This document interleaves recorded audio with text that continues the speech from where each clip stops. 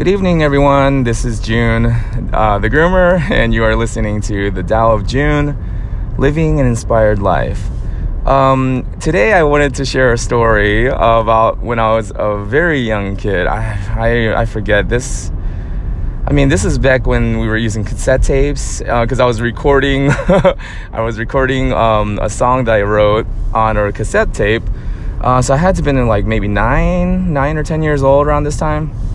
And so this was like 1989, probably 1989, 1990 maybe, but late 80s, early 90s. And rap was just becoming like hot, right? Rap was like the new thing, hip hop, and oh my goodness. Because during that time, actually, I was really into like Belle Biv DeVoe and like a lot of that kind of music, R&B, Boyz II Men was my thing. But anyways, and then I started to get into rap, right? Right around 9 or 10 years old. And I think a lot of Asian kids kind of find themselves gravitating towards rap music and hip hop, because as an Asian American, I have to tell you, it was really confusing growing up. Like you don't really feel like you have a place, like even around my white and black friends, like my American friends, I would call them, like you just kind of feel like, you're the odd one out, oddball out. And you just kind of feel like, we're friends and everything, but, you always kind of feel weird because sometimes you have to explain certain things, like why my family eats squid or seaweed and things like that, and, why I take my shoes off, and I don't know, you just kind of always feel weird, and things like, like you're trying to explain to your friend, no, it's okay if my mom slaps me around, it's fine, it's like, it's part of Asian culture, you don't get it, you're supposed to be scared of your mom, but anyways, and then growing up when I was here in Atlanta, it was the first time I had seen so many Korean people, because I grew up in New Jersey and there wasn't that many. In our church, of course, we would go to a Korean church, but other than that, you would have to purposely seek out Korean people. You wouldn't really find that many in New Jersey. Early 90s. I don't know about now. But when I came down to Atlanta, all of a sudden there's all these Korean people. I was kind of like culture shocked a little bit. And then the weird thing is, it's like you kind of feel like deep inside, you're like, yes, my people, right? But then they reject you, right? Because these kids that come from Korea, they had a completely different culture, and they would make fun of me. They would call me ABC or Twinkie or banana, yellow on the outside, white on the inside. So, and also, if I didn't bow to like the older upperclassmen guys, and even if they were in the same class as me, because they have to stay a year behind, if they're a year older than me, I have to bow and greet them formally in the hallways of my high school here in America.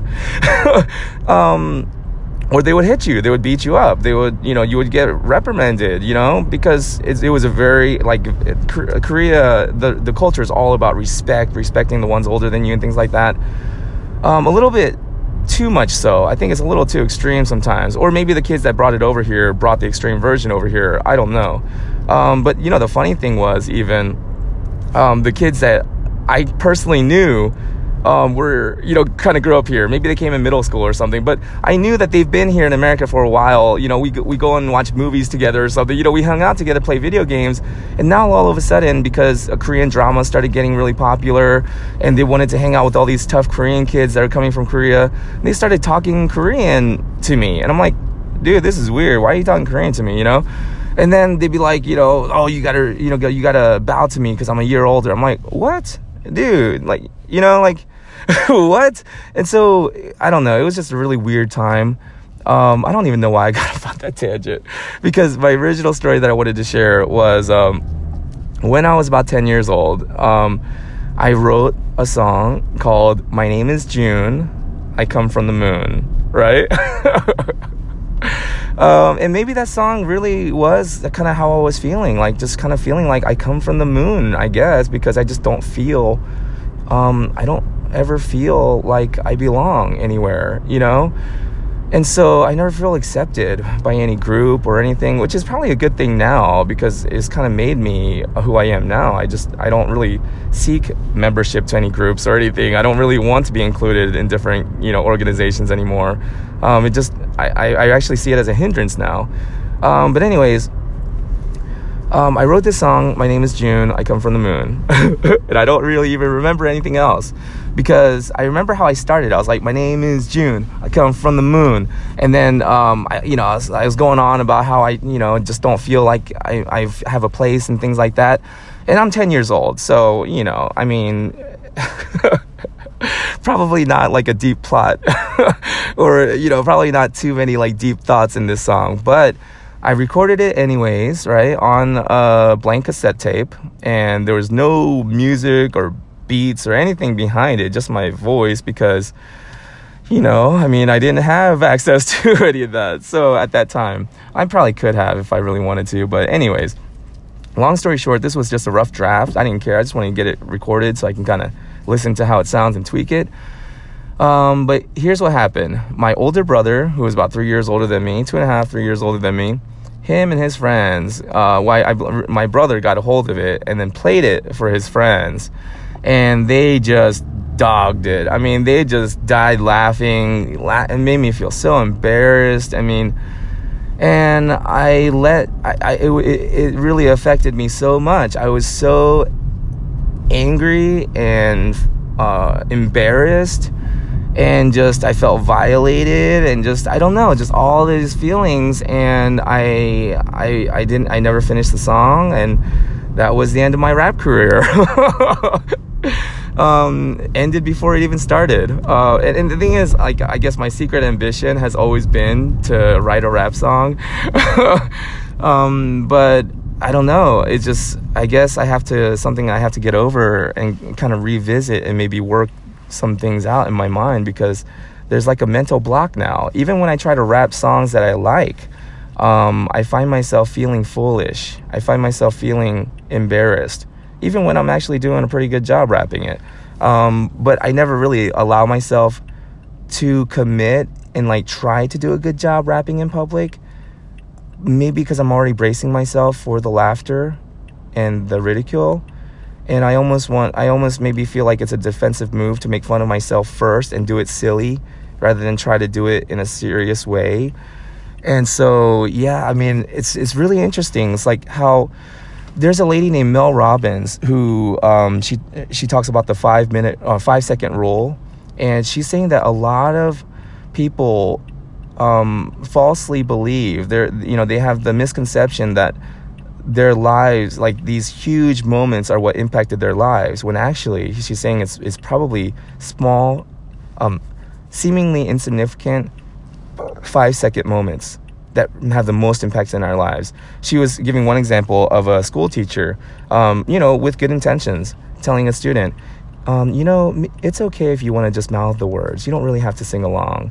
In that 5 seconds, that kid has now believes that they can't sing, and they carry that through the rest of their life, and things like that. And so I guess I wanted to share this story because not because I'm gonna write a rap song, but just to kind of help shed some light on these moments in our lives that happened when we were children, how it can have such a huge effect on us without us really even knowing it and without us ever considering it. And we carry these impactful 5 second moments all throughout our lives. So this just 5 short seconds can literally change the course of your life, years and years, decades of your life, just because of 5 small seconds. And for me, it was, them saying how stupid I was, and how funny it was. And it ruined any kind of confidence that I had in myself of ever being a rapper. And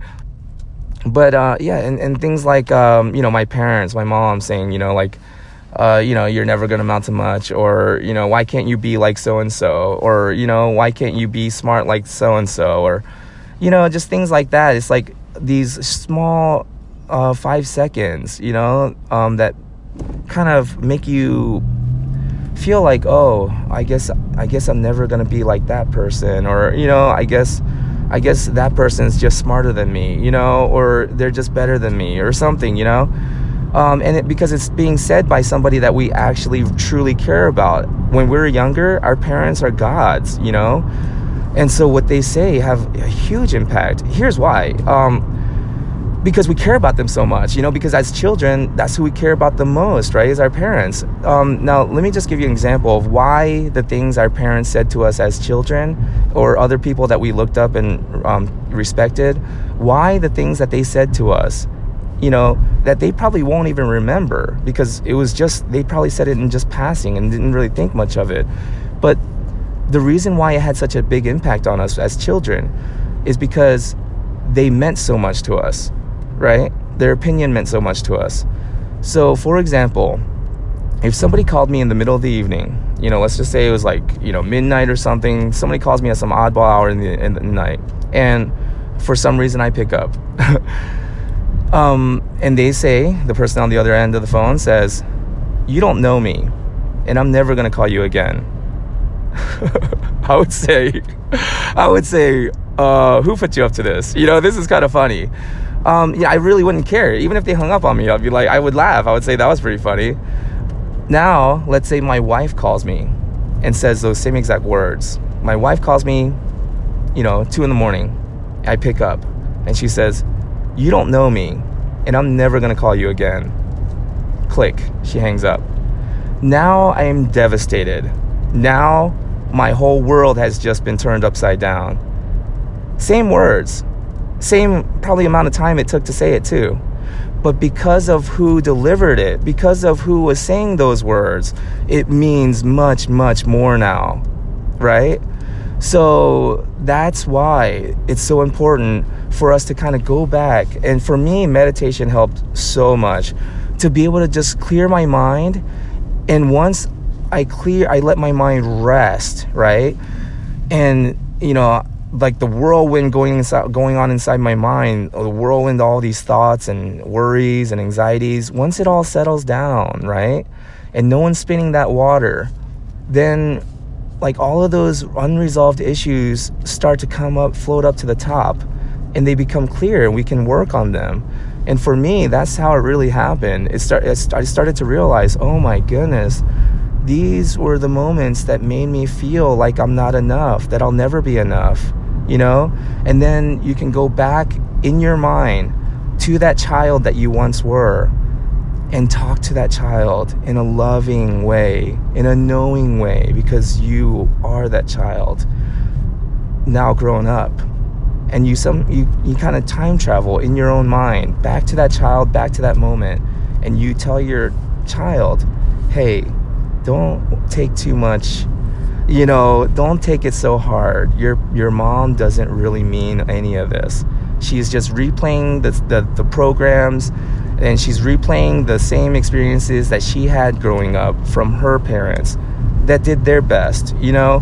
Everyone is just human. They're all doing their best. She doesn't really mean to hurt you, and then just kind of mend your past, And like Dr. Wayne Dyer says, you're never too old to have a happy childhood. It's never too late to have a happy childhood.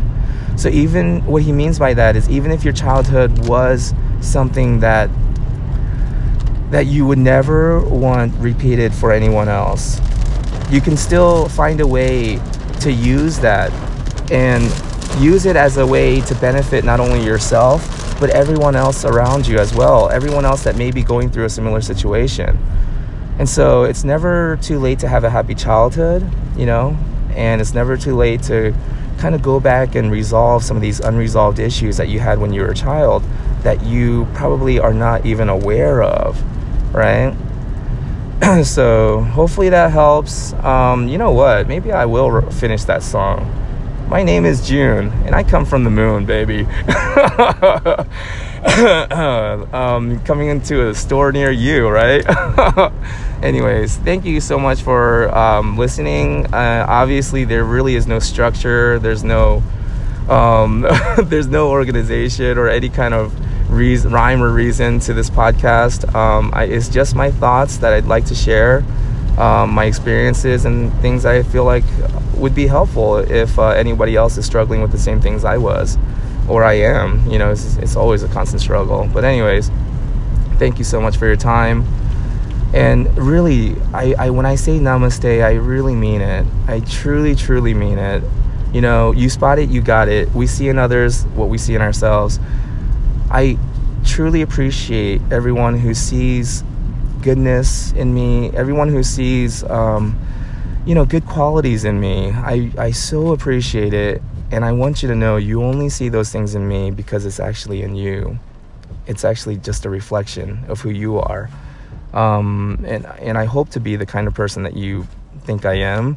But yeah, I really do. I honor the light in you that you see in me.